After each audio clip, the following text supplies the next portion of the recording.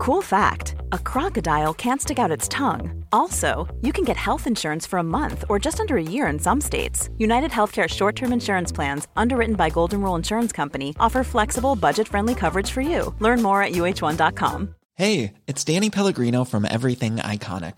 Ready to upgrade your style game without blowing your budget? Check out Quince. They've got all the good stuff, shirts and polos, activewear, and fine leather goods, all at 50 to 80% less than other high-end brands. And the best part?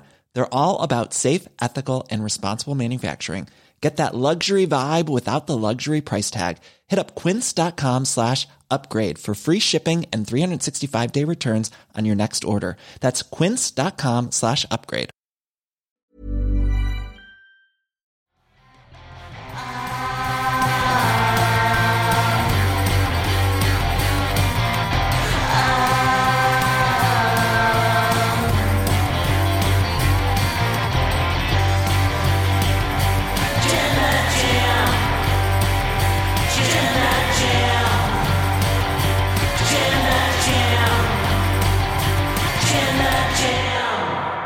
One of the best wrestling pay-per-views ever. What is happening in my ears? Okay, that's what's happening. I'm still listening to AFI on Spotify. Oh my God. I can't hear anything. What have I done? I've closed Spotify. Oh dear. Tempest, I cannot hear you. Oh dear. We were fine a second ago. What's happened? What's happening to my... Is it off my phone? What is playing the music in my ear? Oh dear. It's not that. What did you all think of the show? Well, Ollie sits there freaking out. There's got to be figure it out. Something open somewhere. I promise y'all, we were fine like 2 minutes ago. Tempest, none of this was introduce the show. So this is a review. Welcome all. This is our review of AEW Revolution. What a show! I don't know how I'm supposed to just prep the. We're going to be talking about CM Punk and MJF first. Are you better at all? Better? Yes? Yay? No? No? Okay. Whatever. We're talking about MJF and CM Punk first. What a goddamn match. So if you have any thoughts that you want, he's just reacting. All right. I have an idea. I know how we can get Ollie to be able to give his actual thoughts on this show. What did you think of that MJF CM Punk dog collar match, Ollie? Oh my God. That was good. Great review. Moving on, I guess. Just filling for time. How did this happen? I've never seen him so befuddled. Okay. Right. Damn it, Ollie. You can hear me. Yeah. But you talk. Can you hear yourself echoing back? No, I don't think so. Okay, great. We'll do it. We'll call it this way. We'll do it in the ring. We're live, God damn it. Whenever we put these on, there is something happen. Something is playing in my ear, and I can't hear you. Anyway, okay. More importantly than any of that, and even AEW Revolution, this episode is brought to you by Wrestling GM. It's a wrestling booking game for your phone. You know, like that sort of fantasy managers. You ever play Football Manager, Tempest? Nope. It's like there's loads of different promotions, fictional promotions that you can choose from. You're like, I'm going to book this promotion. I, earlier, was booking... Oh my God, is that the music? Is that what I'm hearing on my phone? Is it the game? Tempest, keep talking to me. Okay. I promise y'all, we will talk about Revolution at some point. I fixed it. It was the game. It's because I was playing the game. What a plug. He just can't stop playing the game.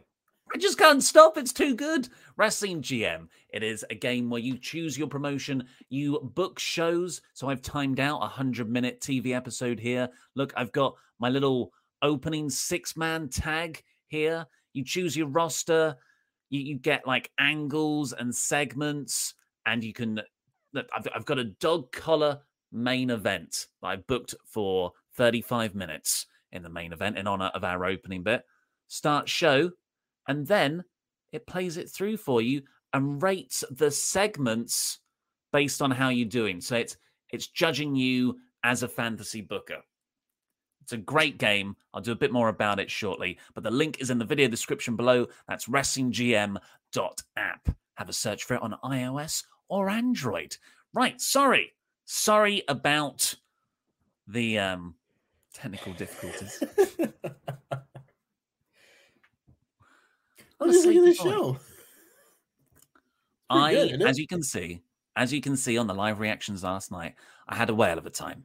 I think, goddamn, like the last 3 pay-per-views AEW have done, it feels like 3-4 years ago with NXT TakeOver. It's like, how are they getting better? I mean, I still actually prefer All Out 2021. I think that's still the best show. But man, top to bottom, this was probably the most balanced show, actually, because I feel All Out was very weighted in the surprises with Suzuki, Cole, Ruby Soho, Danielson. Right. Full Gear was more the matches for me. But then this pay-per-view had that balance of both. You had Swerve, you had William Regal is the biggest one. And my God, top to bottom banger matches. How about you? Yeah, I feel the same way. After Full Gear, I'd kind of come to the conclusion that AEW pay-per-views were going to be like the new generation version of like PWG shows, where they just give like all 8 matches like 15 to 20 minutes and just say, go have the best match. No, like, okay, here's your 6-minute opener. Now here's another match. And then here's the cool down. No, it's just go to the ring, have the best match you can. Every match gets time. This pay-per-view, I didn't quite feel exactly the same way, just because there were a few matches that were a little bit shorter. Like the Jade match was only like 6 minutes or so. But that being said, I think the NXT TakeOver comparison is a bit more apt now. It's just like 3 hours longer than an NXT TakeOver was, you know? The only criticism for me. Yeah. Is it same with you? Yeah, I don't like super long pay-per-views, but them only having 4 of them a year does make it like, okay, I can deal with it. But that being said, like TakeOvers just hit like 2.5 to 3 hours, like perfect. Get out of there, bite-sized shows every time. You never felt like you were tired of watching them. This one, you get to the end, and you're just kind of like, whew, that's a lot. It's a lot of matches, you know, especially on this show, because you know, they had 12 matches on this show, you know, pre-show included anyway. And at least they had an extra hour, but still, that's a lot of matches. That's a lot of time. But I'm not going to complain that much because, hey, if you're going to have a long show to have all these matches on it, I'll take it. I just disagree with long shows. I watched the Batman about 3 hours before starting AEW Revolution. So I had a long content day. But after the Batman, like my friends were like, that is too long. You know, it could have been half an hour shorter and it wouldn't it would have been fine. But I was actually quite a Batman maximalist there. I was like, I could have done a half hour more. You know, just like keep that coming at me. I loved every second. But with wrestling, I think a lot of people are like that. Like, hey, I just want to get drunk, watch all the wrestling with my friends. I don't care how long it is. I love wrestling. There is no limit to the amount I can consume in one sitting. I'm not that guy. I am a guy. And I feel like you can see it in the crowd as well, because as soon as Punk MJF finishes, and Danielson speaks about this in his Wrestling Observer interview from Friday, which I recommend so much to everybody. It's a fascinating listen. He says, exciting matches do not tire out the crowd. You know, when you're like, oh my God, that tag match. And then, oh my God, the ladder match. Danielson doesn't see that as a problem. What is a problem is following an emotional match. That's when the crowd struggle to get back into something. And after Punk MJF happened, about 2 hours, 20 minutes into the show. Yeah, obviously the women's title match suffered a lot. I felt it was one of the weakest experiences on the show. And then it took a while for Moxley and Danielson to get good. I think if I watched that in isolation, that might be my match of the night. But watching it in context of the show, I was exhausted. And it wasn't until the end and, Regal coming out that really woke me up. Yeah, I agree. And I hadn't thought about it that way, because obviously I've been to a lot of shows that have had a lot of like really good matches and then followed it by something else. Hell, I was at the Royal Rumble 2018 when Shinsuke Nakamura won, and then they brought out like the Seth Rollins Jason Jordan match the next match, and you could like hear a pin drop in that building. Everyone was just like, they might as well have been asleep. So it's really interesting because I do agree. I do think that, if you look up and down this card, you could follow a great match with another great match and another great match. And people weren't really getting tired after the first few. Like Eddie and Jericho was really good and people weren't tired. The tag match is really good. Ladder match is really good. But once you hit like that really emotional peak of the dog collar match, it was kind of, again, that was also like, I don't know, 3 hours into this show or so, if you include the pre-show. So you're nearing the end of most people's kind of expiration time for wrestling shows anyway. So to hit your peak emotionally and have it be at the 3 hour mark, I think you got to do it at some point, because I don't know that this was going to ever main event the pay-per-view. So it's like, where do you put it? What match is going to suffer because of it? And that's just kind of the nature of the beast. But I do agree. I do think the women's title match suffered because of it. Well, shall we talk about, arguably the emotional main event of the entire card, and that is MJF CM Punk. Just as a quick rundown, CM Punk came out. First of all, cult of personality here. And you can see me on the live reactions. I'm just into it. I'm like, what are my eyes? And then it turned into MJF's music. And MJF came out like, you piece of crap. And then I was like, oh, that's difficult because you've just had the cult of personality pop. You can't just play it again because they had something so much better. The track that I've been listening to all morning is CM Punk's old Ring of Honor track, which I actually don't know the name of. It's the AFI song. Yeah, Miseria Cantare. As soon as things started and it was clear that they weren't going to play Cult of Personality a second time, I was just like, they're doing it. Because this whole, like the last few weeks of this rivalry has had very strong Ring of Honor vibes, and that's not by accident. This whole rivalry is very reminiscent of Punk's rivalry with Raven and Ring of Honor. And of course, we get the Ring of Honor news and everything from Tony Khan. So it's a very Ring of Honor time in AEW regarding something like this. And man, I think one of the shows that we did together doing AEW last year, I said that my favorite moment, I think it was of the Bryan Danielson Kenny Omega match, was when he went up there and he said, I have till 5, referee, and all the people said it with him. When Punk goes out on that stage and he looks up and can hear people singing his Ring of Honor theme and he smiles, I melted. Have you seen in the media conference afterwards and how Punk started crying because of that Ring of Honor sound? He's just so happy to have that part of his history in his sort of not his ownership, but you know what I mean. Yeah. I never, ever thought I would see CM Punk weeping because he loved pro wrestling so much. What? Imagine like fantasizing about all this a year ago. Like if someone says, okay, we're going to have a dog collar match on pay-per-view with CM Punk coming out with his old Ring of Honor theme in his Ring of Honor gear, and he's going to have one of the best matches on the show in one of the best rivalries in AEW, and he's going to cry because he loves wrestling. That sounds like a ridiculous fantasy. That sounds like, so we could do this and then we can have this guy do whatever. It's perfect. And I love that the fans of AEW, the ones that go to pay-per-views at least, because these are the hardcore of the hardcore fans, they appreciate stuff like this. You know, they're wrestling fans. If CM Punk came out to his Ring of Honor music in WWE, no one would know what he's doing. Why is he coming out to this weird goth song? Comes out to an AEW and there's people singing to it, to a song he hasn't used in like over a decade, like almost decade and a half.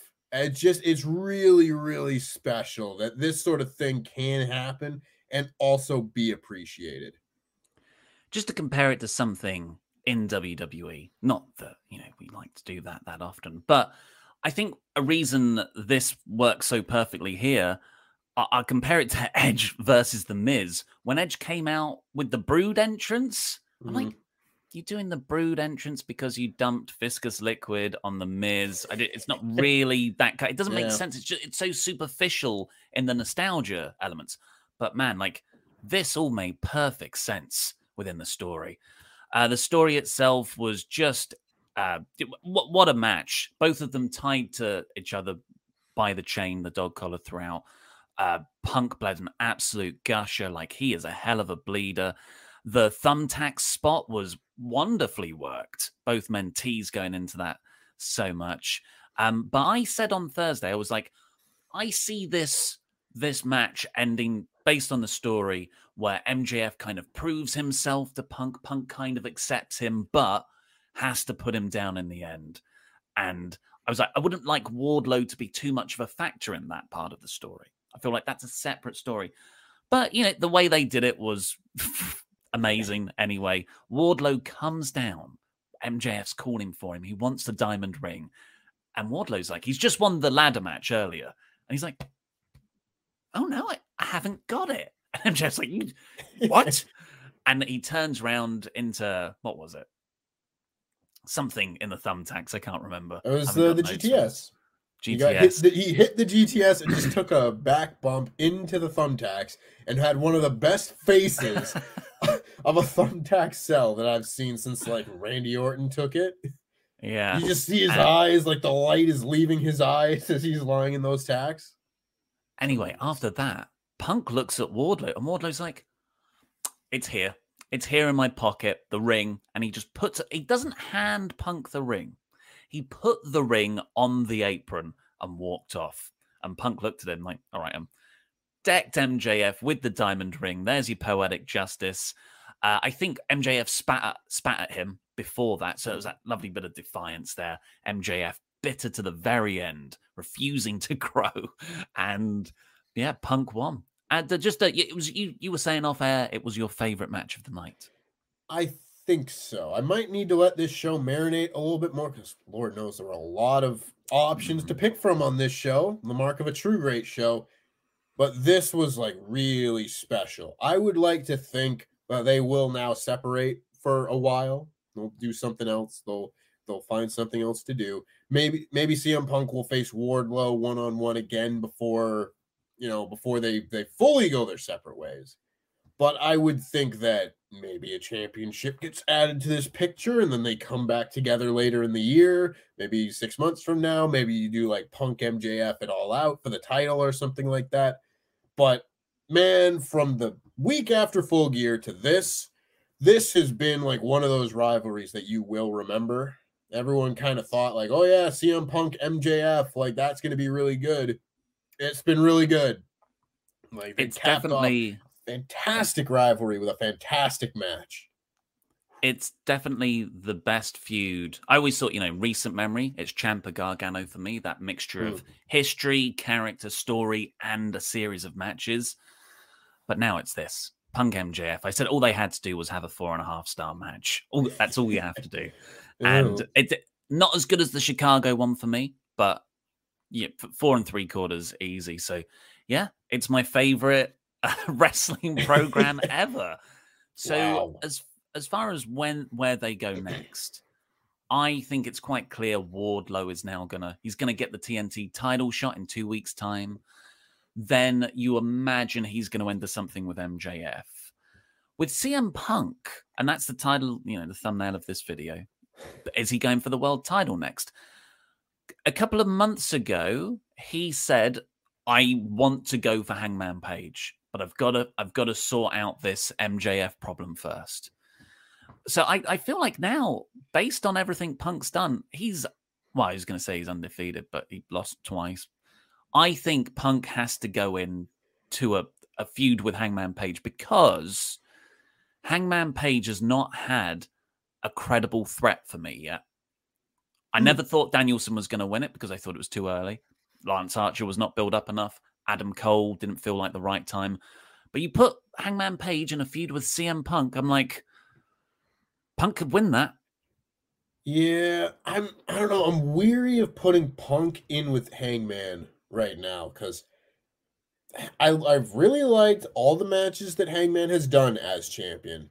But as champion, in the big matches, whether it be with Adam Cole or Bryan Danielson, I felt like Hangman has been like the second biggest star of a lot of his title defenses. And I don't think putting him in a match with CM Punk is going to fix that problem. And I don't know. Something about that just makes me think that it would more or less have people kind of maybe not turning on Hangman, but having to choose between them. Pardon me. Oh my God. Did you know this? Sorry to interrupt. Did you know this in the main event? Hangman Page got quite a few boos near the end. It's Florida, I guess. That's cold country. It's cold country. I think if they weren't in Florida, I mean, it was going to be split no matter what. People like Adam Cole. Well, it wasn't split. They cheered for both guys. They just cheered for Adam. Funny fans. You fans are. Yeah, I don't know. I don't know what if you go straight into see it because you can only have someone win for so long without giving them a title shot in AEW just because they will reach the top of the standings and then what do? So I don't know. The double babyface dynamic of Hangman versus Punk, it makes me weary. I'm sure the match would be fantastic, and I think eventually you do have to put the title on Punk. Like maybe not this year, but you got to do it at some point because he's just having like a fantastic little career renaissance here. I don't know. I don't know if you do it at the pay-per-view. I don't know if you do it before then. I don't know what, but I think a title shot's probably in his future anyway. I think you've got a real story there as well, but a lot of character conflict to dive into. I don't think Hangman Page does drink, but I don't think he is happy about that. And then you've got Punk, who's like, I'm straight edge. Hey, you want to get over your demons? I've had my demons. You need to cut out the booze. And you sort of build it around that. I don't know. If not the world title, then where do you think Punk goes? I don't know, because he doesn't have like an opposite just waiting for him, because we've now seen him go through a number of pay-per-view cycles. And yeah, you could just have, CM Punk against Sammy Guevara, CM Punk against the House of Black. Just pick anybody and they'll probably be like great matches. Like I think they could do like they usually do like a short TV feud for a lot, like the CM Punk and Team Taz feud, where it's like it leads you through like the month after a pay-per-view before we start ramping up for the next pay-per-view. I think we could see like a short CM Punk rivalry against someone like that. Like maybe not the House of Black, but I want to see Malachi Black and CM Punk. That sounds fun. Yeah. God. Well, what about you? You mentioned having him go against Wardlow. I think that's a great shout. I think Punk can say, hey, I beat you. I deserve a shot at your TNT title if you're, we're so connected now. And then I would, I think Wardlow should then beat Punk. That would be a great way to put over Wardlow in a TNT title reign if that goes that way. But also, like, what would you say to maybe Punk and MJF having a three-way feud with Wardlow around the TNT title? I think it's difficult because I think you could do that. I don't know. I feel like if you put the TNT title in Punk's, like, view right now, it kind of takes him off track a little bit from where he's kind of been driving recently. Like you said, he wants the AEW world title. He's doing this after the match. He's pantomiming the title. I think that is his direction. I don't know if he's going to be like, oh, there's another title and Wardlow wins it. That's if Wardlow wins the TNT title. We don't know that. We still have to get to that point first. But, CM Punk did the promo weeks ago where he said that, I want a rematch against Wardlow. So they still have that to do. There's like a weird respect between them. And I think you have to do that before Punk moves on. So I think the next month could possibly be just like wrapping up Punk's little feud with the Pinnacle and more or less just capping that off with a match with Wardlow, and then let maybe MJF isn't even on TV for like a month. I wouldn't mind that. I think that would be quite good. I mean, obviously I want him on TV all the time, but yeah. Any other points to say about the match before we dive into the chat? Got plenty of them. This ranks high on my all-time list of entrances. I'll be honest. I love it. I love it so much. I'm talking about this entrance all day. You could probably just do a 10 best CM Punk entrances, right? Yeah, probably. The Return is number 1. Yeah. This would be high. Yeah. Money in the Bank would be up there.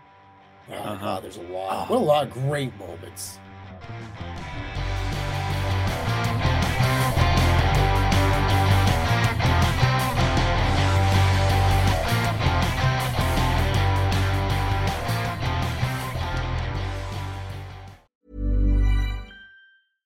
How would you like to look 5 years younger? In a clinical study, people that had volume added with Juvederm Voluma XC in the cheeks perceived themselves as looking 5 years younger at 6 months after treatment. Look younger, feel like you. Add volume for lift and contour in the cheeks with Juvederm Voluma XC. Reverse signs of aging by adding volume to smooth laugh lines with Juvederm Volure XC. For important safety information and to find a licensed specialist, visit Juvederm.com. That's JUVEDERM.com. Not for people with severe allergic reactions, allergies to lidocaine, or the proteins used in Juvederm. Common side effects include injection site redness, swelling, pain, tenderness, firmness, lumps, bumps, bruising, discoloration, or itching. There's a risk of unintentional injection into a blood vessel, which can cause vision abnormalities, blindness, stroke, temporary scabs, or scarring. Talk to a licensed specialist to find out if it's right for you.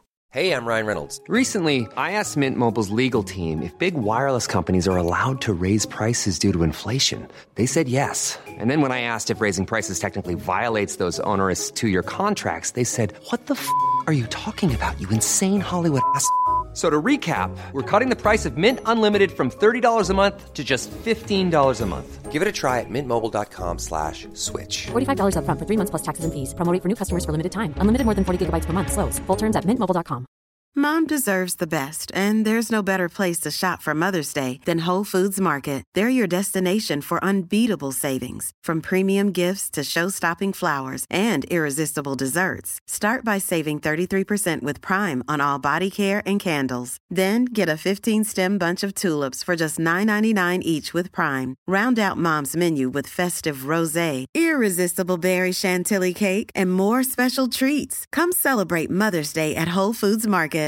Ready to pop the question? The jewelers at BlueNile.com have got sparkle down to a science with beautiful lab-grown diamonds worthy of your most brilliant moments. Their lab-grown diamonds are independently graded and guaranteed identical to natural diamonds, and they're ready to ship to your door. Go to BlueNile.com and use promo code LISTEN to get $50 off your purchase of $500 or more. That's code LISTEN at BlueNile.com for $50 off. BlueNile.com, code LISTEN.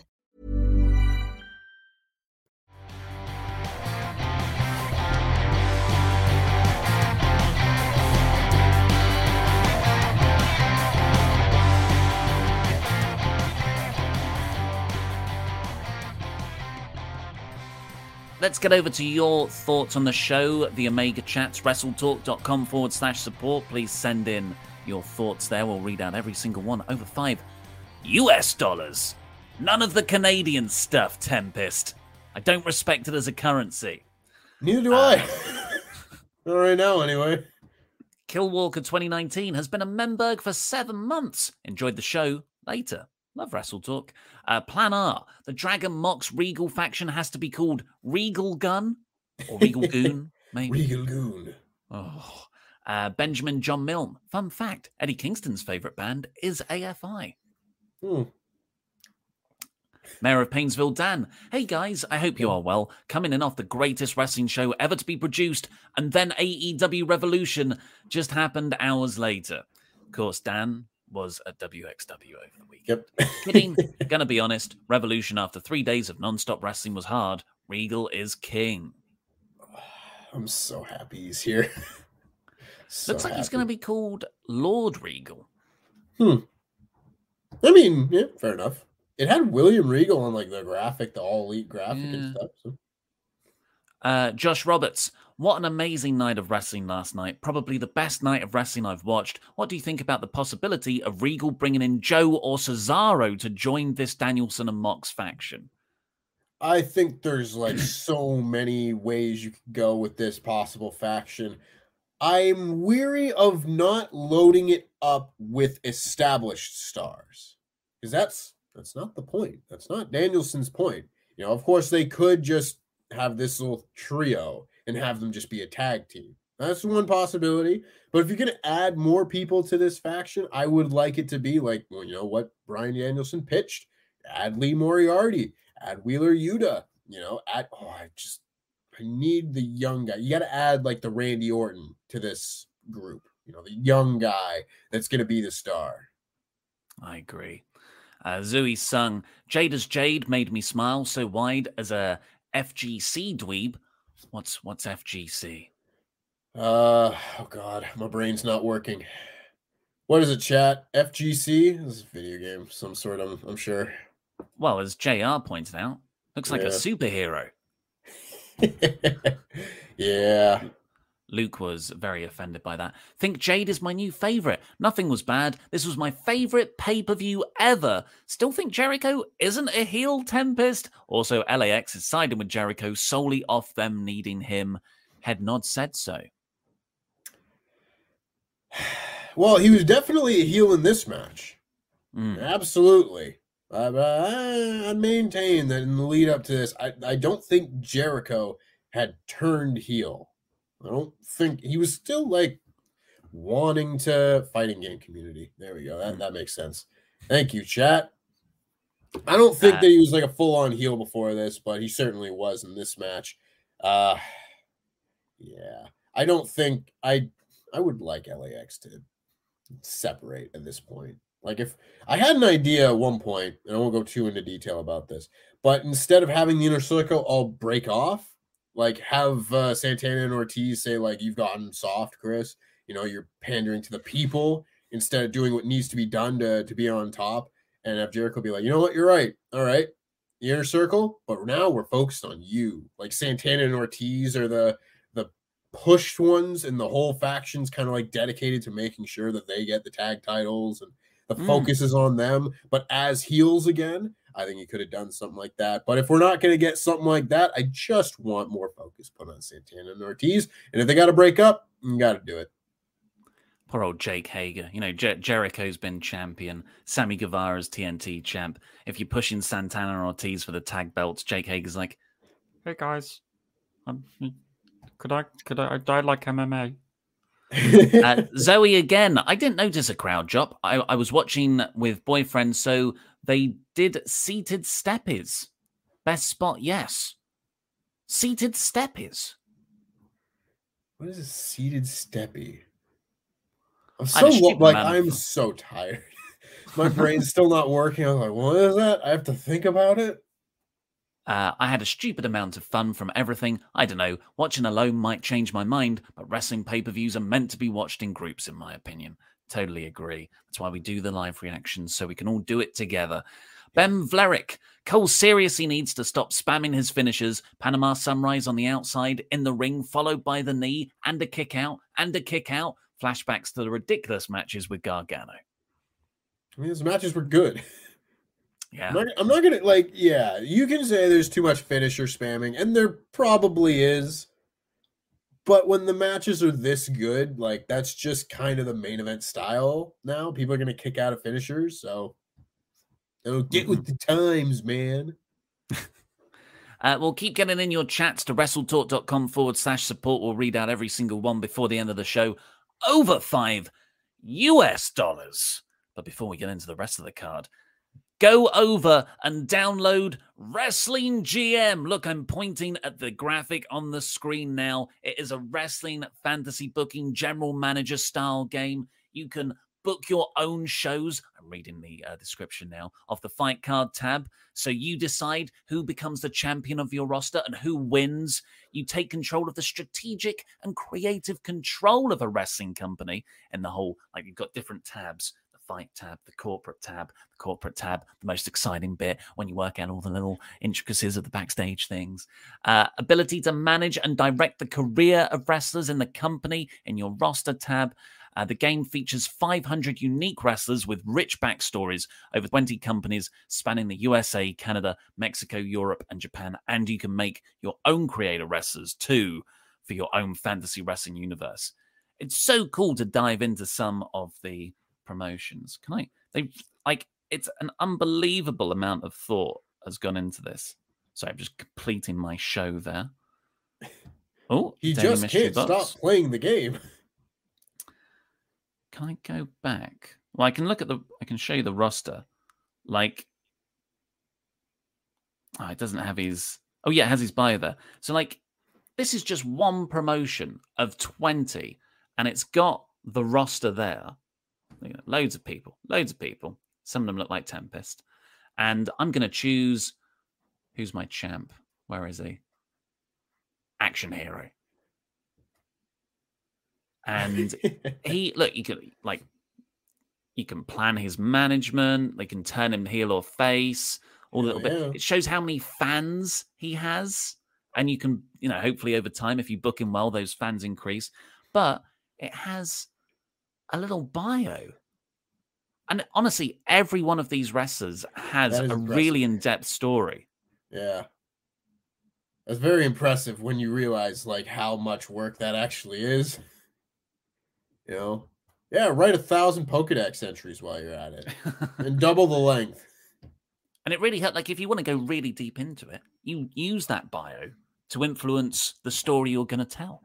Incredibly rewarding. Yeah, so go to WrestlingGM.app. You can download that on your iPhone or Android device and check out Sicko Games as well. The link's in the video description for them too. They're the people who made it.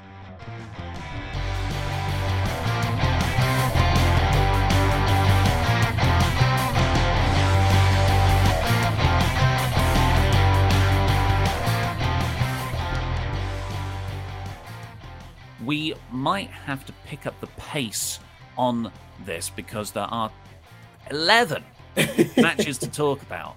It's a 5-hour pay-per-view. Gotta get through it. So let's do the buy-in first. Legit Layla Hirsch defeated Chris Statlander. I really liked this match. I really got into it. I thought Statlander was going to win, but Hirsch cheated using an actual turnbuckle from under the ring and got the win. So Hirsch is sort of being positioned for I don't think she will be, but pushed to that sort of next shot against Britt Baker. Yeah, I really like Layla Hirsch. I'm really happy that now she's getting the opportunity to win and pick up some steam, hopefully get a little bit more to do. I also think Chris Statlander has improved leaps and bounds over the last 2 years. I wasn't the biggest fan of... I think I just didn't like the gimmick at first, but I wasn't the biggest fan of Chris Statlander when I saw her for the first time in AEW. Now, she's one of my favorites. She has good matches every time. This was another one of them. If she had to lose, I also thought she might win because I think she might be the one that beats Jade, possibly at some point. I don't know that that's going to be soon, but I think it's a possibility. I think she's a contender for a title. But this was Layla Hirsch's night. And I like that she didn't just get the little mini push to build up to her little feud and then lose and probably go back to, her spot before where she just wasn't really on TV. At least she got a big win. It was on the pay-per-view buy-in, but, it's still on a really big show.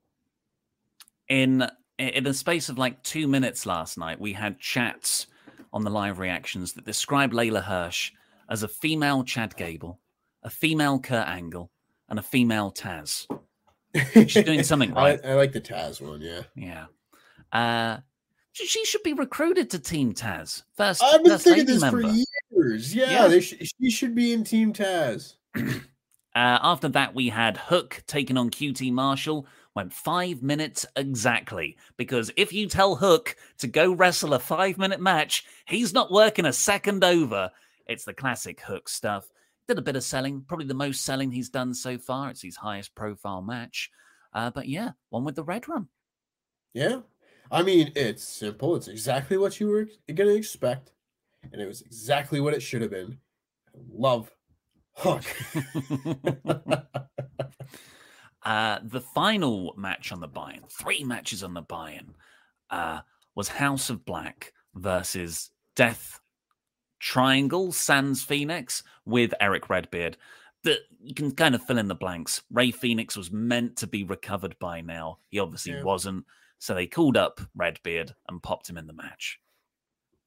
Yeah, and again, I said this in the Rampage review. I thought this was like a strange addition to this trio. You know, I would have picked a lot of people before I would have guessed Eric Redbeard for this match. But, I mean, he did his job. I think he played off of the opposite of Brody King very well. Try that again. I think he and Brody King worked really well together as, like, you know, the opposing big men of each team. And then each guy on either team had a really good opposite across from them. Of course, I got to see Pac wrestle Buddy Matthews, and that was just one of the most dynamic combinations you could put together. I just saw that and I was like, yes, please give me this in like a hour-long Iron Man match. Oh, this match was a lot of fun. And I didn't know how different this match was going to be from like the later trios match, but they were very, very different. Yeah, this is really good. 17 minutes. So a proper pay-per-view match on the buy-in. Probably one of the best pre-show matches I've ever seen, to be honest. You know, like up there with remember when the Usos and the New Day matches, or was the Rhodes Brothers match on a pre-show once? Am I making that up? Maybe that was on a main card. Ignore me. But yeah, really good stuff. I thought they just overdid it by a couple of minutes. I felt like the finish came and then they did a few minutes more, but that's a very, very nitpicky thing to point out. Yeah, House of Black won with was the Mist involved? Yeah, they misted Redbeard. That was it. Redbeard took the pin, as he should have. And yeah, I presume we'll get a full House of Black versus Death Triangle when Phoenix is recovered. I would imagine so. I thought this match, again, was really fun. I thought they kind of got lost at one point. You know, there was a spot where Redbeard was just kind of like standing in the ring looking at like Black and Murphy on the other side, and they were just kind of like having a conversation. And Redbeard would like talk to the referee. And this happened for like a minute. And I was like, are they all just trying to coordinating? Like, did we get off track and do we need to figure out what part of the match we're in or something? I don't know what that was about, but it didn't detract that much from the match for me. And I do think that trios match will probably be even better. You think Redbeard will stick around?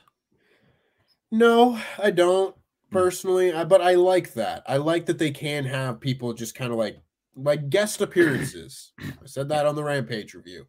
It's okay to have a guest star. Totally agree. The main card kicked off with my match of the night, Eddie Kingston versus Chris Jericho. They went 13, 15 minutes. And from the first move of the match, you know, Eddie Kingston's sort of classic entrance, I'm just walking down here, half and half suplex, dropped Jericho right on the top of his head. And, you know, immediately, like, what that wasn't meant to go that way. Meltzer says that was exactly the plan. Jericho knew what he was signing up for. The whole idea was to make you think, oh, crap, Eddie just legit tried to kill someone. That's what Eddie brings to his matches over anybody else. I believe this guy is trying to really hurt the other person. And they just, they had an incredible, not only an incredible match, but a really, really emotionally satisfying story. It was all about Eddie can't win the big one. And he hit a spinning back fist at one point. He thought he had it won. And no, Jericho kicked out at 2.99999. And Eddie's there like, please tell me that was 3. Please. And all of a sudden he's like, and I thought, oh no, he's getting in his own head. He's going to lose it. But then Jericho tried to cheat. Kingston tapped him out with, help me out here, Tempest. I don't even know. Like, this wasn't like one of Eddie Kingston's AEW finishers or anything. He just kind of bent his arm back over his knee. And I mean, yeah, that'll do it. Excalibur said it was, sometimes I confuse you with Excalibur. This is why a lot of people tell me that. Okay, I'm a white guy wearing a mask that knows about wrestling, but yeah, fair enough. And that's high praise. I love Excalibur. Awesome. Apparently, it was an All Japan wrestler finish or submission style finish. But yeah, when Eddie won, he did not believe, because Jericho tapped, which is, what a way to put over Eddie. And Eddie's like, I won. And he couldn't believe it. He didn't even register with him. And it was just a beautiful moment. It touched me in a way that even Punk MJF didn't manage to. So really, really good. And then Kingston, after that sort of bit, he goes right back to being douchebag Kingston. He's like, yeah, shake my hand then, you son of a bitch. Because Jericho said, if you beat me, I'll look you in the eye, say you were the better man, and I'll shake your hand. And Jericho walked off. Not what I thought was going to happen, but it's interesting. I'm not a big fan of this iteration of babyface Jericho. So if they go back to a more heel Jericho, I think that'll probably be a better move.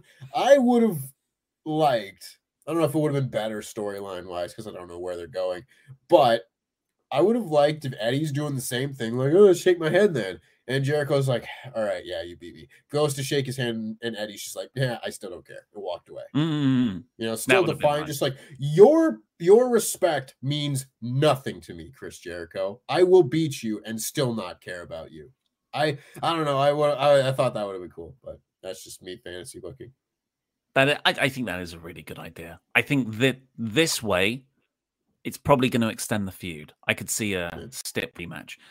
Everett Dudgeon has pointed out here, it was the stretch plum that Kingston used, a tribute to Kawada from He is like Japan. The biggest All Japan fan ever. So I love that it. tracks.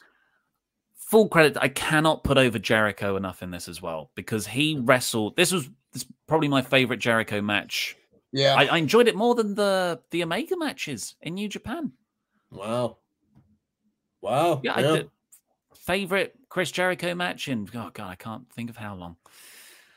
I can't think of a Jericho match in AEW that I would have liked more. I don't think. Like, you got to go back a long time.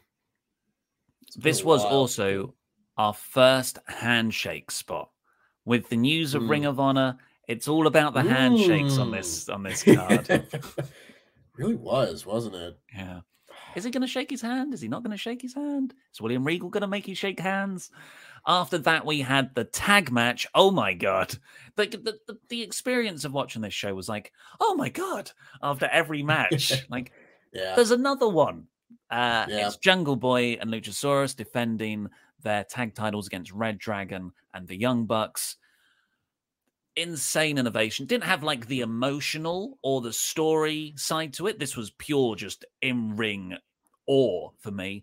But there was an element of character dynamics here, which is, and it's something me and Luke have said we don't usually enjoy, 3-way tag, only 2 people allowed in the ring. But for this story, it worked perfectly because the Bucks and Red Dragon had to kind of work together in a very awkward way, which just was building this powder keg of tension until it all exploded at the end.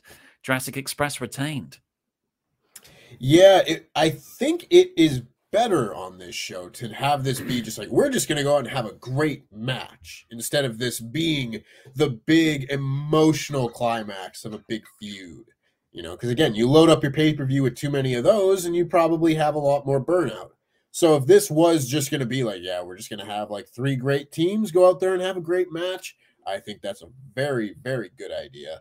And I really like, because we see the 2 heels teaming up to face, the one baby face in a triple threat match, like all the time.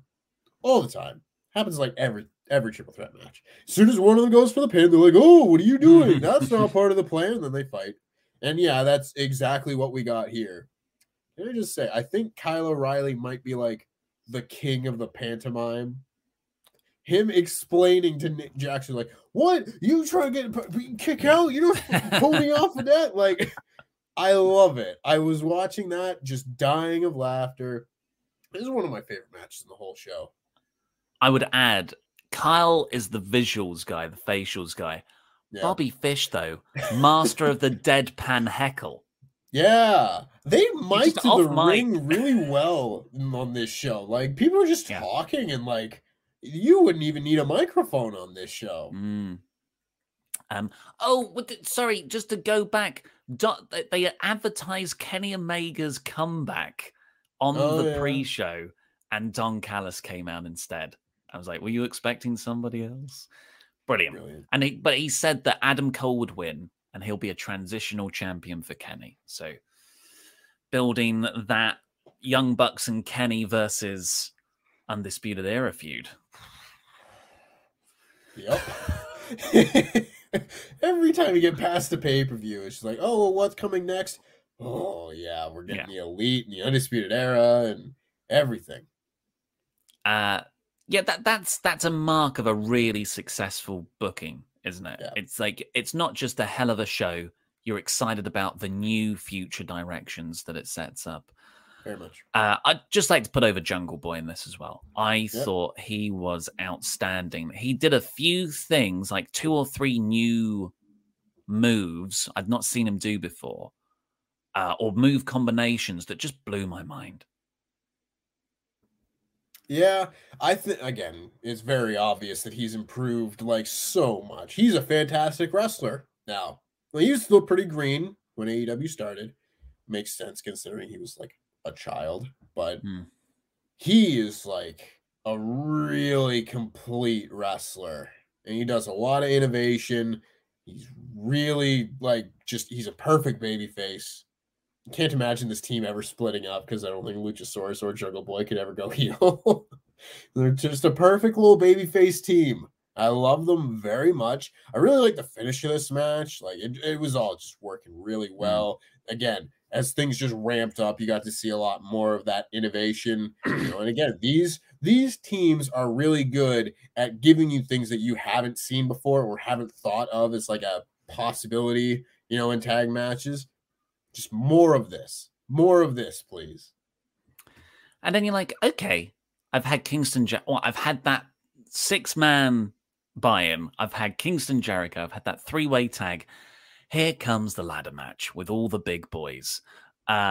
This, like, all 3 of those previous matches, I'd say were almost on the exact same near 5-star level. The ladder match was a bit of a step down just because some bits were clunky for me. I think I went in with too high expectations. I saw this and I just thought North American title ladder match from NXT. And it was nowhere close to that.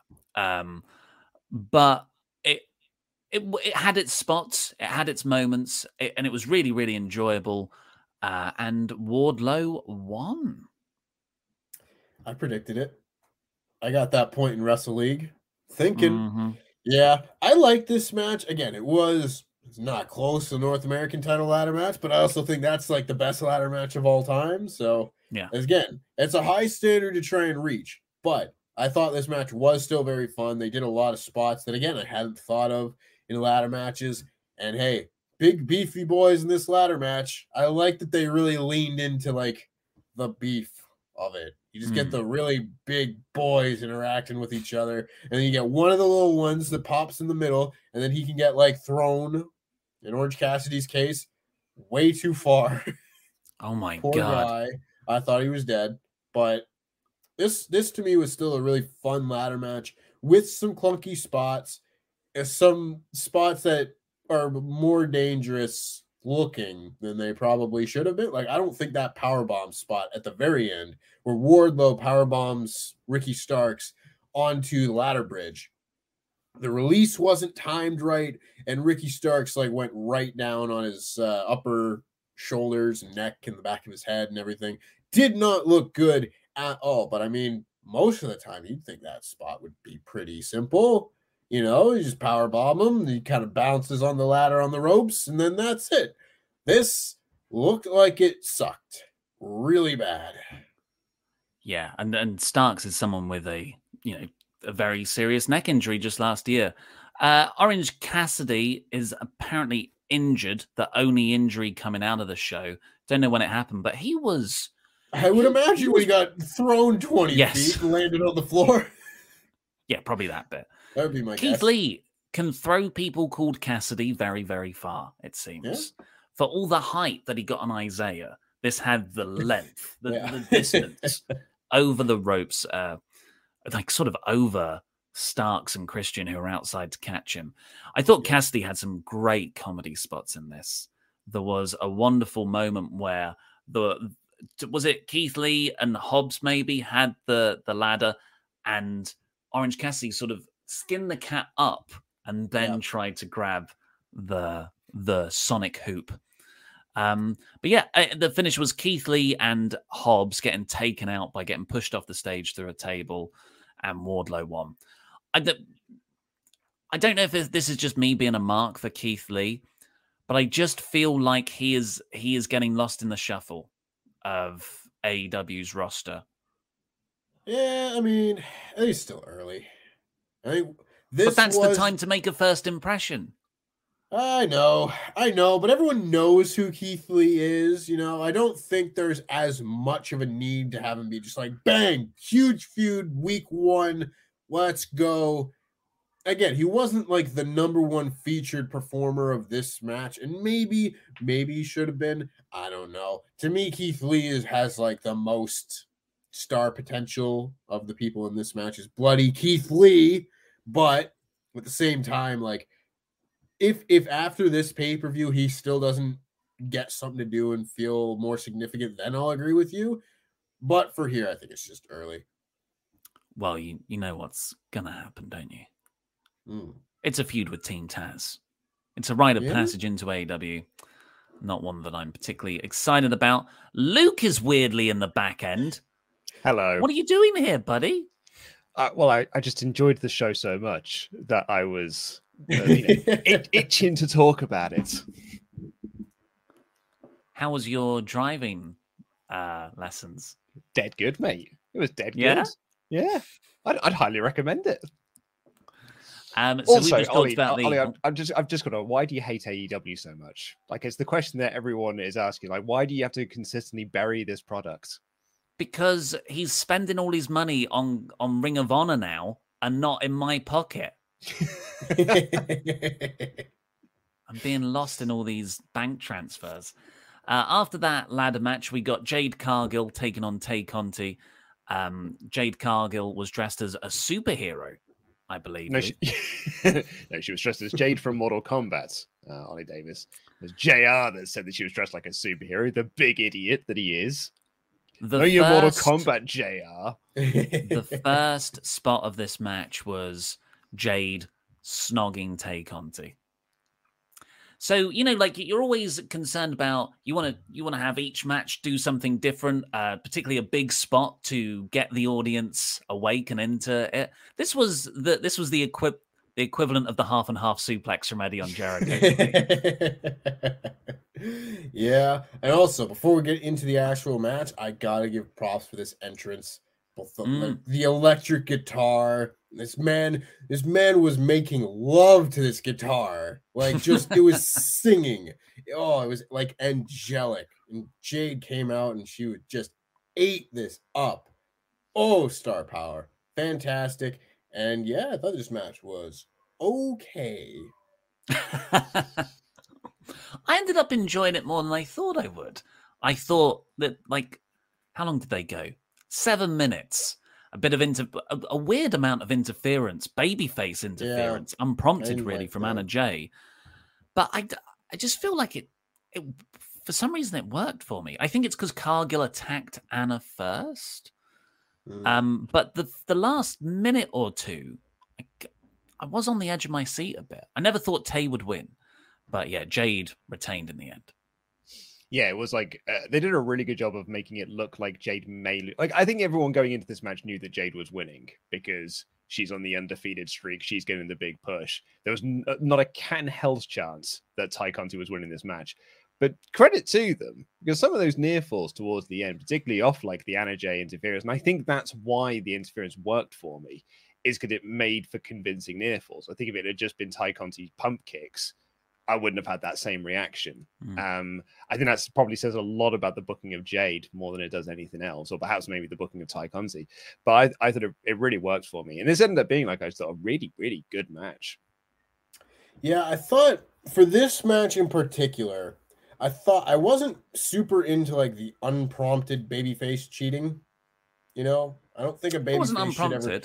Yeah, I mean, in terms of like who cheats first, it's kind of. I don't think a babyface should ever cheat first in a match, unless you're like Eddie Guerrero or something. You know, so that she hit her with the chair, and I was just like, "What?" I was not expecting that whatsoever. But I thought this match did do a good job of kind of like putting Jade over as just like you're just not going to beat her. You can hit her with your best shot, and she's going to kick out. You know, and. There were a lot better near falls than I was expecting in a match that I did not think Tay Conti had any chance of winning.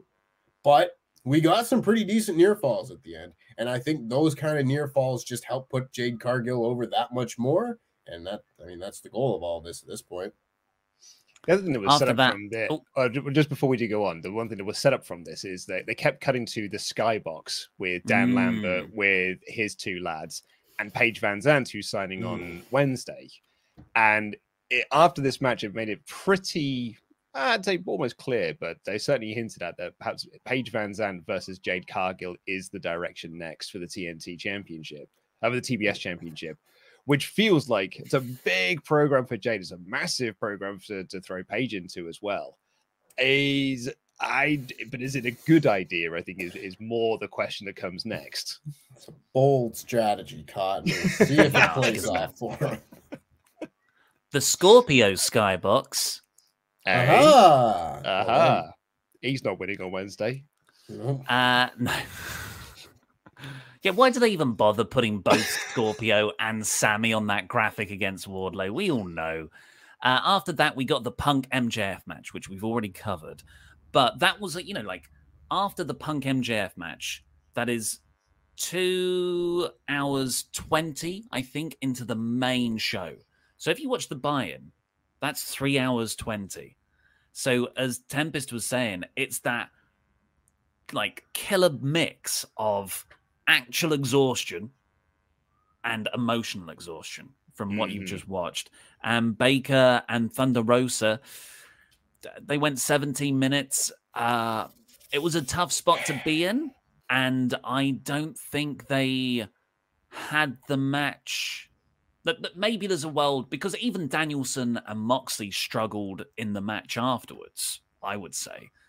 But yeah, Baker and Rosa just never really found its footing. And I would say it was although like Hirsch and Statlander was probably the least best match, I felt this match was the weakest experience because the crowd was spent, and I don't think the story's been there either.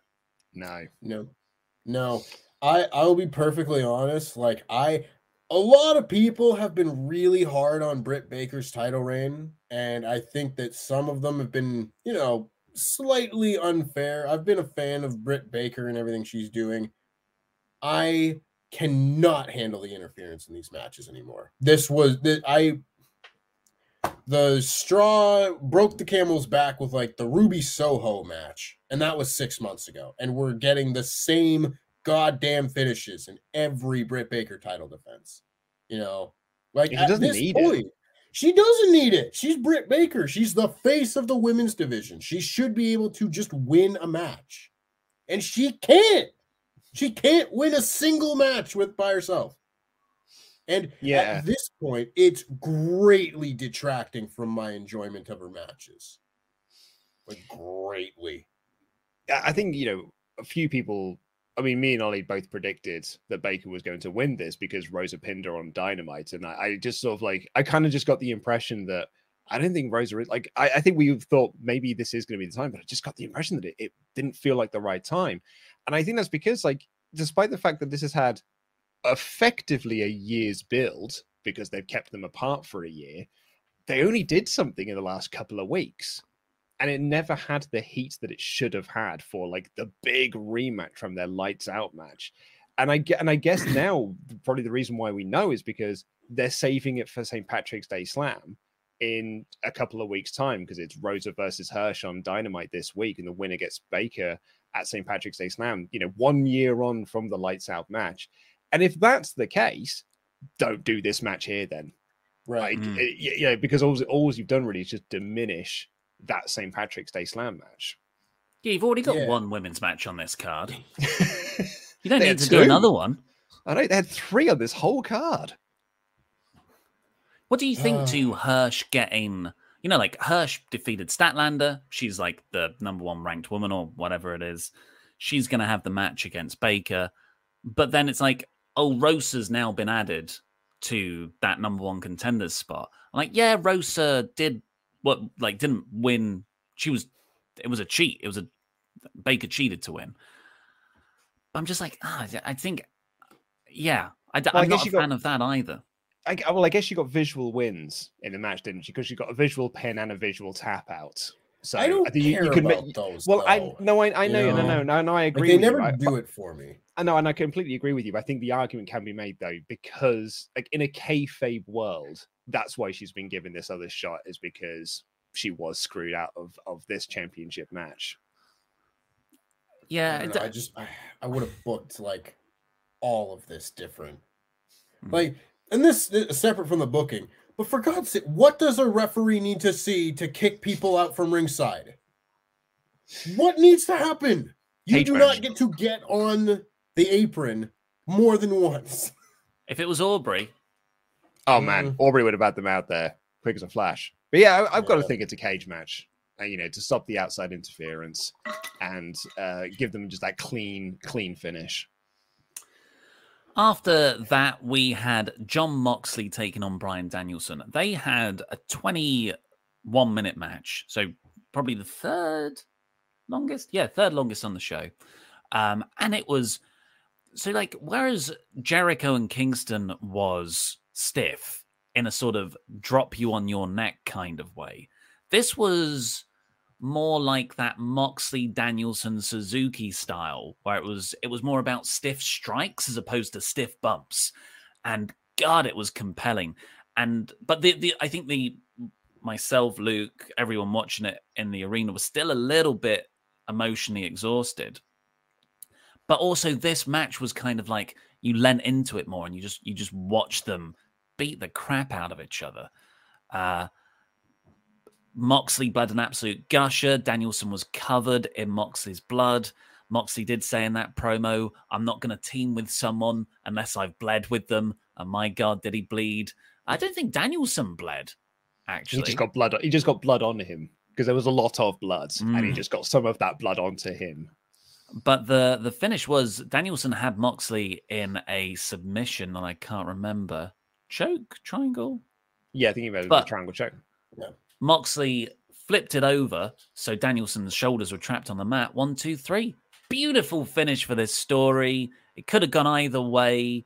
And Danielson's annoyed afterwards. He's pushing the referee. Moxley and Danielson just start getting in a hockey fight right after. Loads of security guards come down. Ding, ding, ding, ding, ding. Break it up. And who should walk out from the side of the stage to break it up but William Regal? He gets in the ring. He slaps Moxley. And Danielson is like, ha ha, teacher told you off. And Regal turns around, slaps Danielson as well. And Danielson's face being slapped by the guy who trained him, just like his face fell. Regal forced them to shake hands.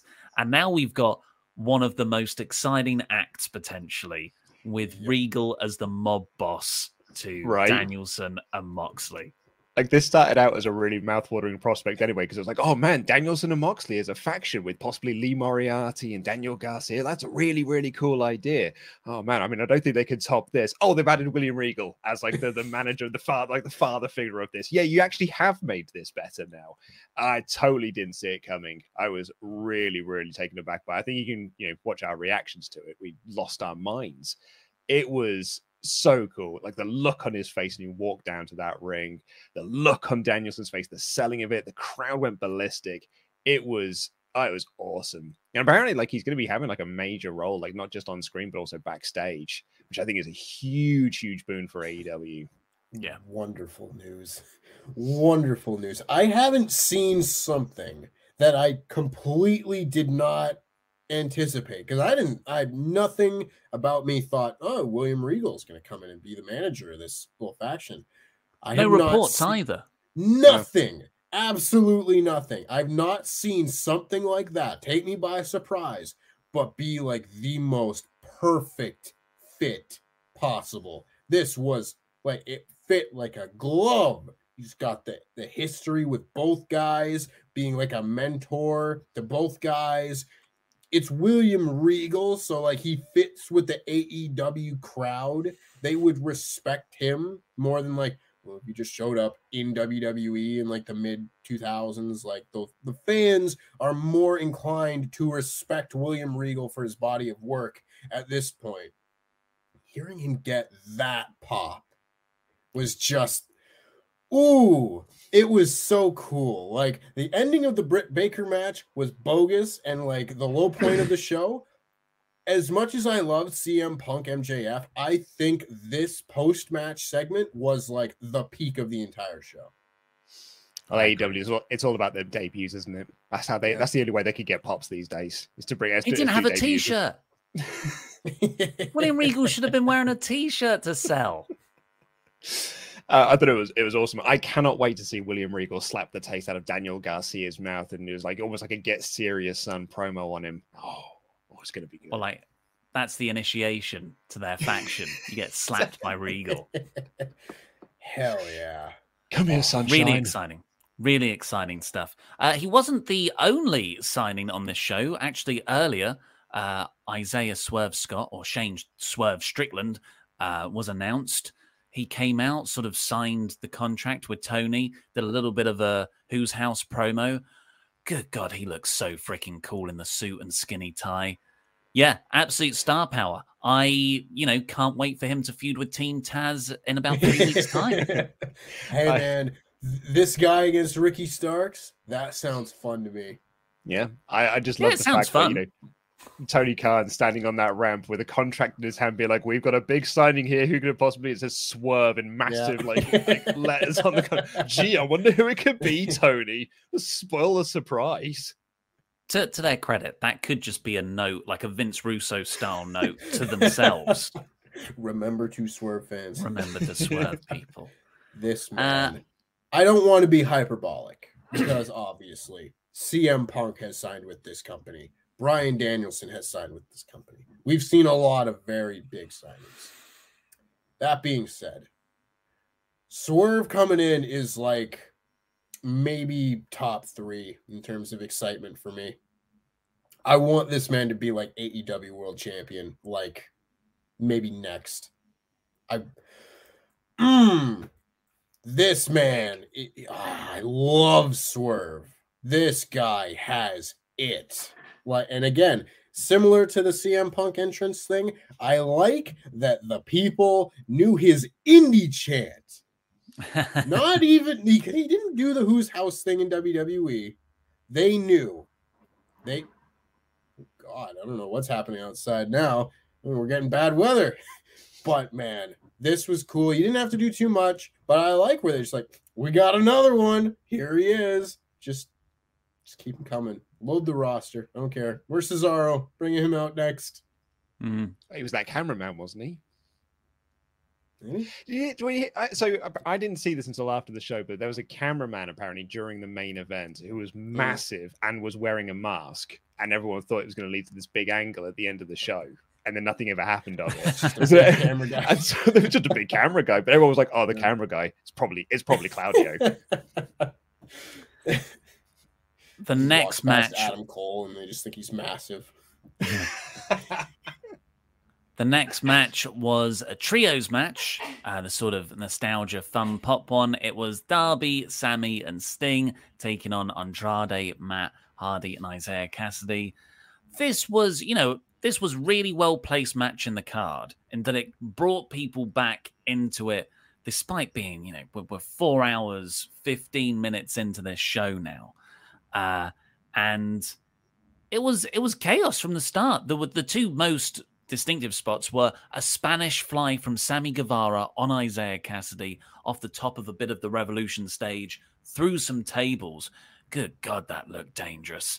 And the other one was Sting diving off the top of a sort of balcony entranceway bit in the audience like a sack of logs on Andrade through 2 tables stacked on top of each other. I that CM Punk promo when he was saying like apologize. I think we now need to ask you people to apologize to AEW, because every single person, us included, were like, why is this match on the pay-per-view? Oh, why did they put this match? What a stupid match up on the pay-per-view. And boy, howdy, were we all wrong, because this was awesome. It was so much fun. Well, I would push back on that, because I don't actually think there's a reason for this to be on the pay-per-view. This could very easily have been a Dynamite main event, like we did get last month with the who was it? 2.0. Well, against Sting and Darby Allin. Yeah, months ago. That was like 6 months ago. No, when Sting did the dive off the balcony through a table. That was January, wasn't it? That was last night. When he did the dive. Anyway, this was a really fun match, but it did not need to be on the pay-per-view, in my opinion.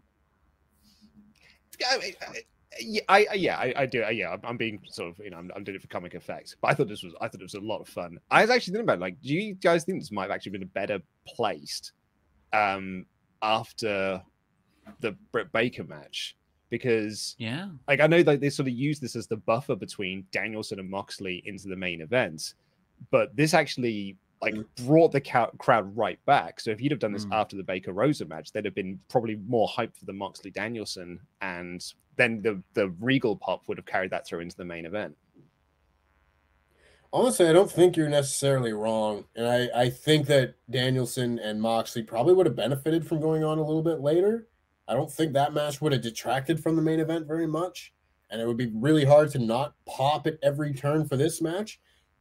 I kind of agree that if this pay-per-view wasn't a million hours long, I probably could say, just put it on the pay-per-view. It's the fun, almost Falls Count Anywhere, brawl type match that we seem to get on most of these shows, where it's mix it up a little bit. We got the Falls Count Anywhere match last pay-per-view that was also excellent.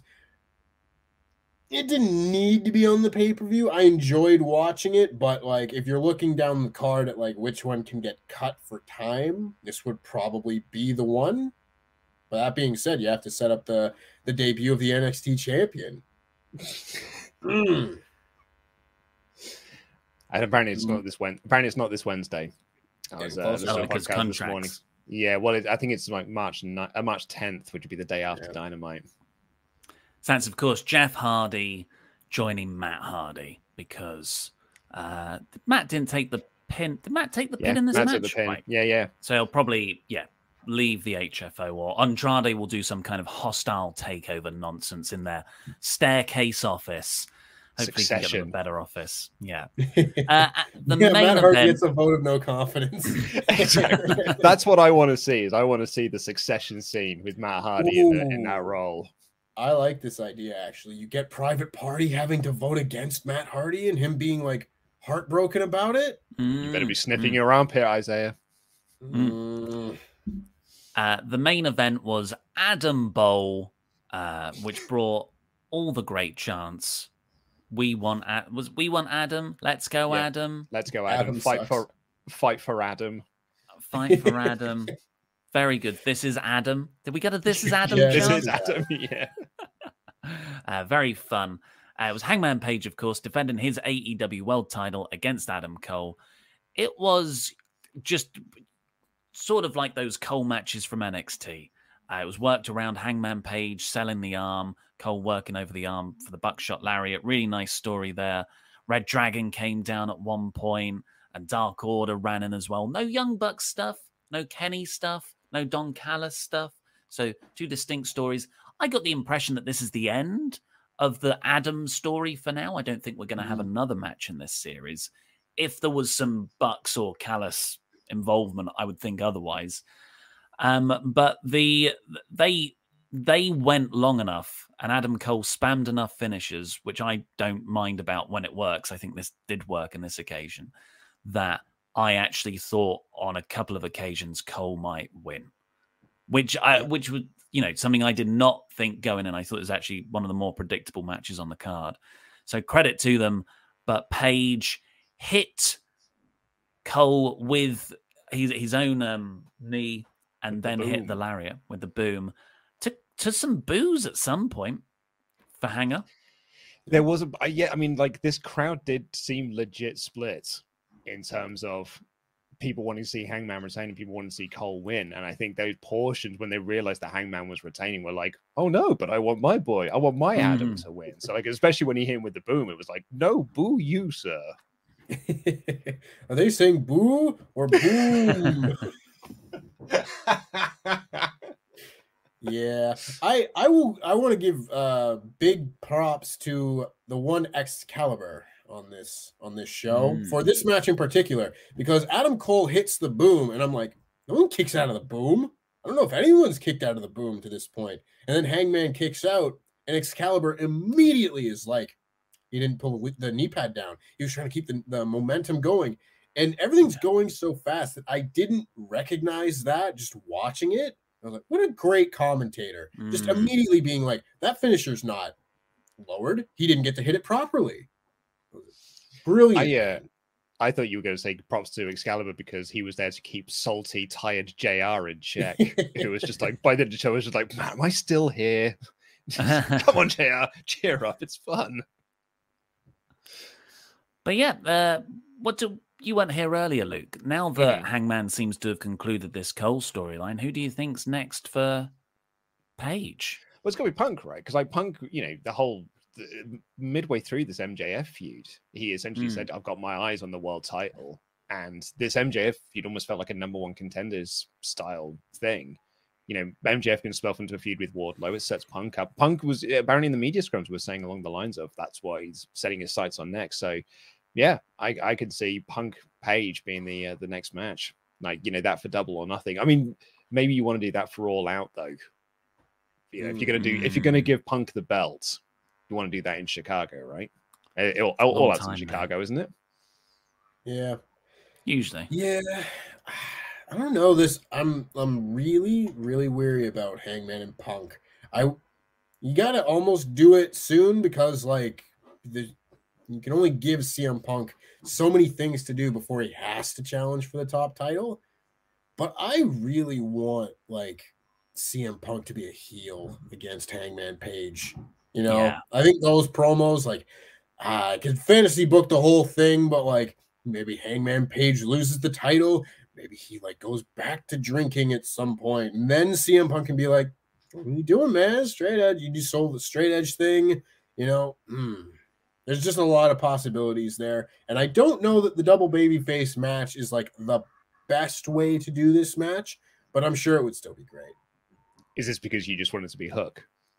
Of course, I want it to be Hook. Hook needs to be AEW World Champion. See, I can't just say that. I need to do the 20-minute preamble. No, it's okay, Tobias. We haven't got time for that. You just think that Hook should win the world title. That's fine. Yeah, that's what we'll leave it with. Full stop. What would you both give the show out of 5? 6. Yeah, 6. 5. Let's see what the SWAF Nation thought. Surprisingly, you know what? It's not 76% is overwhelming, but we have had AEW shows where it's been even higher. 17% for 4 out of 5, 4% for 3 out of 5, 1% for 2, 2% for 1 off of 6.3 thousand votes. I have gone with 92% for this show. It's too long. Yeah, maybe. There's a reason Raw is down on the scale. It's because it's 3 hours most weeks. If it was a 2-hour show, it'd be higher. I would say if Raw was good, it wouldn't bother me that much. Yeah, I would say this didn't feel like a nearly 4-hour show. I disagree. I think it very much did. I thought this flew by, really. Like there was a period of time when I realized there was only like 3 matches left, and I was like, "Oh wow!" The crowd actively died. No, I know the crowd actively died. I'm not disagreeing with that, but like I'm saying, for me personally, I thought it was a breeze to watch. Well, we had a 45 sleepy minutes after MJF Punk. It's because it was 3 a.m. Yeah, I think I feel it regardless.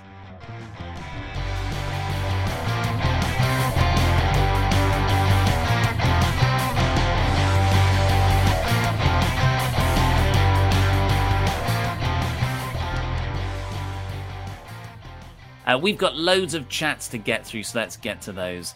Tem Ruzza says, "This is incredible. Ollie never changed, haha. CM Punk and MJF was intense and so wonderful. Loved it so much. And Wardlow, you beautiful bastard. Still can't get over William Regal. I'm still shocked. CM Punk in the scrum was emotional. Happy Tony Khan bought Ring of Honor." Tem Ruzza continues, "I can't wait until being the Elite. I would love it to be an hour. I'm not complaining about the length of the show if it's exceptional quality like this. Americans complaining about the time shouldn't come here to Australia or be there with you in the UK. Hashtag thank you AEW. Oh, well, because it's different time zones.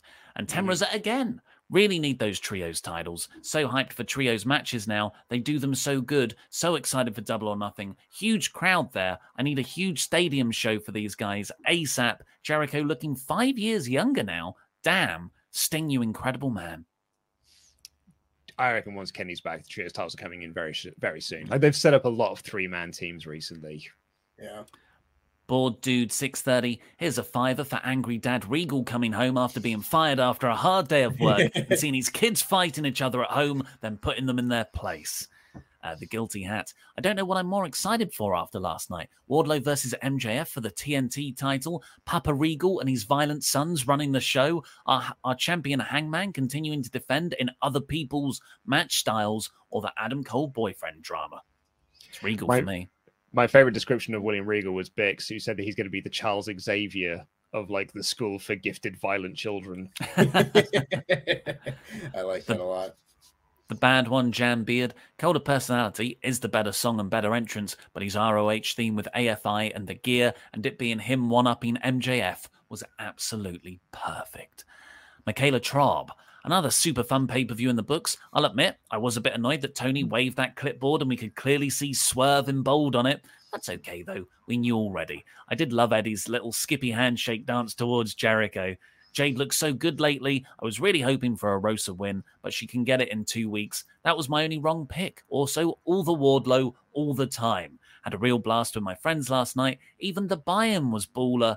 Love you guys."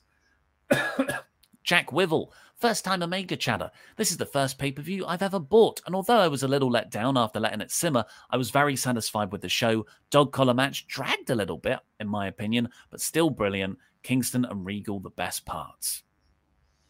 I mean, I can't say that I agree with the criticism of the dog collar match, but it's an opinion. Certainly is. Nicholas Lama, "Does Regal Goon take on the Nightmare family for ownership of the school?" Yes. Regal getting in the face of Mox and getting his blood on him was the Regal I love and miss. So happy to see him. Do they try and recruit Hook? Hook. Well, yeah, but you can't get away from Team Taz. Team Taz is a family. Like, literally, they are, like, part of them a family. Zoe sung, "Mox and Brian did the kicks together and I lost my mind. Oh, the seated steppers when they were down on the floor and they were just booting each other in the head." I remember now. Also, fighting game community. "Women's new belt looks so good. I hated the old title. Looked like a Barbie toy. Hated it. Yeah, they got a new women's title and a new men's title, according to JR. Apparently, someone said it is slightly bigger. So I guess it is a new world title. Apparently, the tag titles were also slightly bigger. But yeah, that new women's title is so much better. A vast improvement. Zoe continues, also never forget, Taz gets mad in an amazing way, love him, when people make orange a part of their shirts or gimmicks. Taz getting mad at the sky for being blue is the best comedy. I giggle snort when he goes off, then goes back to commentating. Jack Lemon, I went to see this in my local theatre. It was so much fun. I hope they do it again. I was wearing my new William Regal shirt last night, so I feel like I manifested him to the pay-per-view. Jake Lemon has actually chatted that in twice. Juan Villa says, Tempest, did you really get pulled over by Chicago police with your mask on while you were here for All Out? Did they actually know who you were? Did the Chicago cops know who I was? No, I did not. I was not. I'll be honest, wasn't wearing this mask. I was wearing a mask because I'm a good COVID person. But the Chicago police did in fact not know who Tempest of Wrestle Talk was. It's a big wrestling town, Chicago. Surprising. Yeah. They'll know me. Anson Reinhardt, first time Ultra Chat here. Got to watch Revolution at a movie theater last night. Few people have gone to see them in the theaters. And sleeping because I have my birthday off today. Keep up the amazing work, you guys, and jam that jam. Happy birthday, Anson. Happy birthday. Monday. Fantasy booking. El Fakador returns to join LIW. Wrestle Jamia is a triple threat, winner takes all with Pete versus Ollie versus Luke. Fakador and Tempest turn on Pete, costing him his championship. What y'all think? I've already made a match card for you.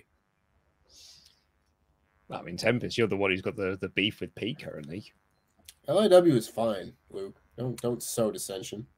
I mean, it would be Luke's fine the if you had champion. the real champion. Yeah, right. This guy. Charles Berg. And once again, AEW puts out a top-notch pay-per-view. Can't really say anything that probably hasn't been touched on, so I hope everybody in the chat, the wonderful moderators, and you two sweet boys, well, 3 now, had some delicious food and a nice weekend. Can confirm. Shout out to the mods. You all are wonderful. Tyler Robinson, being a developer for the AEW video game must be frustrating. They were probably almost done. Then Tony Khan added more wrestlers and bought a whole new promotion. It's the opposite problem with 2K. Maybe they could buy the character designs off 2K. Yeah, I was going to say, that's why it's been delayed for like a year. They're like, it'll be out in 2022. And they're like, oh no, I've signed 80 new people. I was like, well, God dang it. Nerfair 3. When Jade came out as Jade, my bisexual sister literally screamed, oh my God, she's so hot, and then completely lost her mind when she kissed Tay Conti. Calm down, Nerfair's sister. Honestly. Who would get excited about that? I was going to say, Ollie was not like, he was like, it's Jade versus Ty, whatever. I mean, within, I'd say, 30 seconds of that match starting, he was like, match of the night. It's match of the night, match of the year. Meng, I want to see Pac challenge Hangman's title, paying off the first match of the promotion that you saw, Luke, live. Of course, in WrestleGate Pro. But he's stuck in the House of Black feud. Unless they pull out the triple threat Pac versus Malachi versus Hangman, parallel Omega title run from Double or Nothing last year. Oh my God, a Pac versus Malachi Black versus Hangman Page 3-way. Sounds very fun. Ollie the Quaxley says, Ollie, do you as Tempest does believe in the heart of the cards?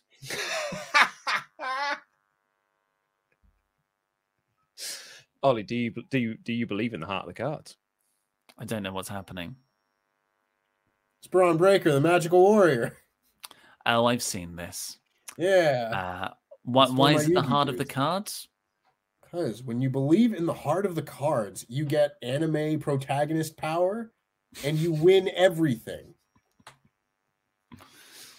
No, I don't. On a more serious note, last night was the very first pay-per-view I bought, and although I enjoyed it, I don't think I'll be buying off of Bleacher Report Sports again. It was terrible. Jam that jam and peen that peen. I've heard bad things. I heard there were troubles last night with Bleacher Report. Use Fight. I was going to say we had 0 issues with Fight. Yeah, just a horrible chat section. Danny G, what a fantastic pay-per-view. Can't think of another show with so much progression and interest heading out of it and not a single title change. That's a good point. No titles changed hands. Just brilliant storytelling all round. Oh yeah, and William Regal that would have been the price of admission alone. I think All Out last year, had significantly more interest coming out of it. Yes, yeah. There's probably recency bias there, Danny.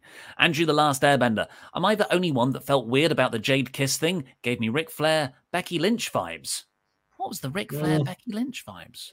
Ric Flair forcibly kissed Becky Lynch at like the Royal Rumble in like 2016, I think, when she wrestled Charlotte, and everyone was like, you can't do that.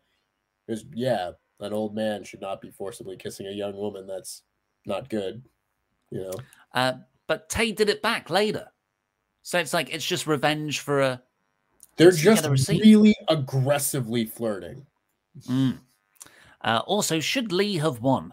Yes, I might just have Keith Lee blindness, but now I'm worried for what's next. Did Wardlow need it for the MJF story? Still 5 out of 5, though. Yes, he did. Yeah. The storyline beat of Wardlow winning the TNT Championship and having to hand it over to MJF because that's part of his contract is such a better story than Keith Lee just winning a ladder match and winning a belt. Yeah. Nay less. I'm still hyped from last night. I don't have much of a voice, but worth it. Was sitting just below the suite where some of the wrestlers were, and it was fun to see them enjoying the show just as much as the fans. What a great weekend all around. Cameron Anderson. Watch Revolution in a movie theater again last night, about half full, a smattering of claps here and there for various spots, but the biggest pop came from Wardlow being the worst best man. 4 hours flew by faster than Luke's love of Avatar. Love the show, boys. Luke, do you love Avatar? The film is better than the anime. I think it's an opinion that everyone holds. Naturally. Nate S. When we got to the trios tornado match, people around me were talking like, okay, we can catch our breath and recharge for the title. Went, holy shit! Is there all killer, no filler show a bold strategy? I loved it, but it's hard to maintain. When you got a roster, yeah. I think we kind of just talked about it like at the beginning of the show. Like it's the emotional roller coaster that they take people on with the really emotional matches. Because I thought Full Gear was like a fantastic stacked show with like 10 straight 4-star matches or better. And I didn't think the crowd really ever got burnt out for that. Manuel Cifuentes says, hey there, amigos. Another great show, well worth my $50. Little nitpick, like you said, Ollie, these pay-per-views need to be at least under 4 hours with the pre-show, so a 3-hour main card. Just like the old WWF pay-per-views, 1 hour of heat, and then just under 3 hours of pay-per-view. Keep up the great work. I agree. Will Campbell, hey guys, love the show last night. The whole CM Punk versus MJF match was nothing short of enthralling, including the entrances. Also, probably one of my favorite moments of the night was when Remsburg saw Regal's face and scampered for cover. Didn't notice that. I didn't either. I gotta go back and see that. Dex Baker, I watched this reactions on a 30-second delay behind the pay-per-view, waiting for you guys to see Regal was the moment of the night. Oh, so cute. We popped big. Ray Slover, AEW is just a t-shirt company that puts on a wrestling show as a side hustle. Also, why the Dark Order still supporting Hangman? Since he's won the title, he's basically ignored them. He even said in a promo he's been a terrible friend. Because they love him. Yeah. And they're the supportive friends. And finally, J.S. Wooten, the power of being a DAD. You can sit through a 5-hour show and it just flies by without a lull. I don't know what show Ollie was watching, but the crowd never hit a lull. They endured because it's not long, it's special. Only 4 a year. They have to be. I disagree on that. I think you can hear the lull in the crowd. It did happen. It's audible. Like you can. It's not like, oh well, the crowd died. Or where did it die? Somewhere. No, it's right there. Point to it's right there. I can literally pinpoint it. Right there. You can pinpoint the moment his heart breaks in two. That is all the chats. Thank you, everybody, for sending those in. And thank you, everybody, for joining us here today and watching the live reactions. If you haven't already, please do subscribe to the Wrestle Talk podcast. Got the Raw review tomorrow, NXT review on Wednesday, AEW Dynamite review to see the fallout from this show on Thursday, and so much more afterwards. And, of course, check out our amazing sponsors, Wrestling GM. It's a fantasy booking wrestling game universe on iOS and Android. The link is in the video description below. But for now, I've been Ollie Davis. That's been Tempest. Your new Jam That Champion, Luco in DAD. Jam That Jam. Jam That Jam. Jam That Jam. Jam That Jam. Jam That Jam.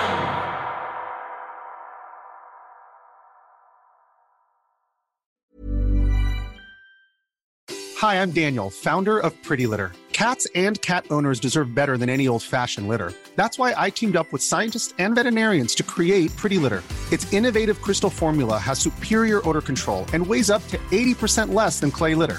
Pretty Litter even monitors health by changing colors to help detect early signs of potential illness. It's the world's smartest kitty litter. Go to prettylitter.com and use code ACAST for 20% off your first order and a free cat toy. Terms and conditions apply. See site for details.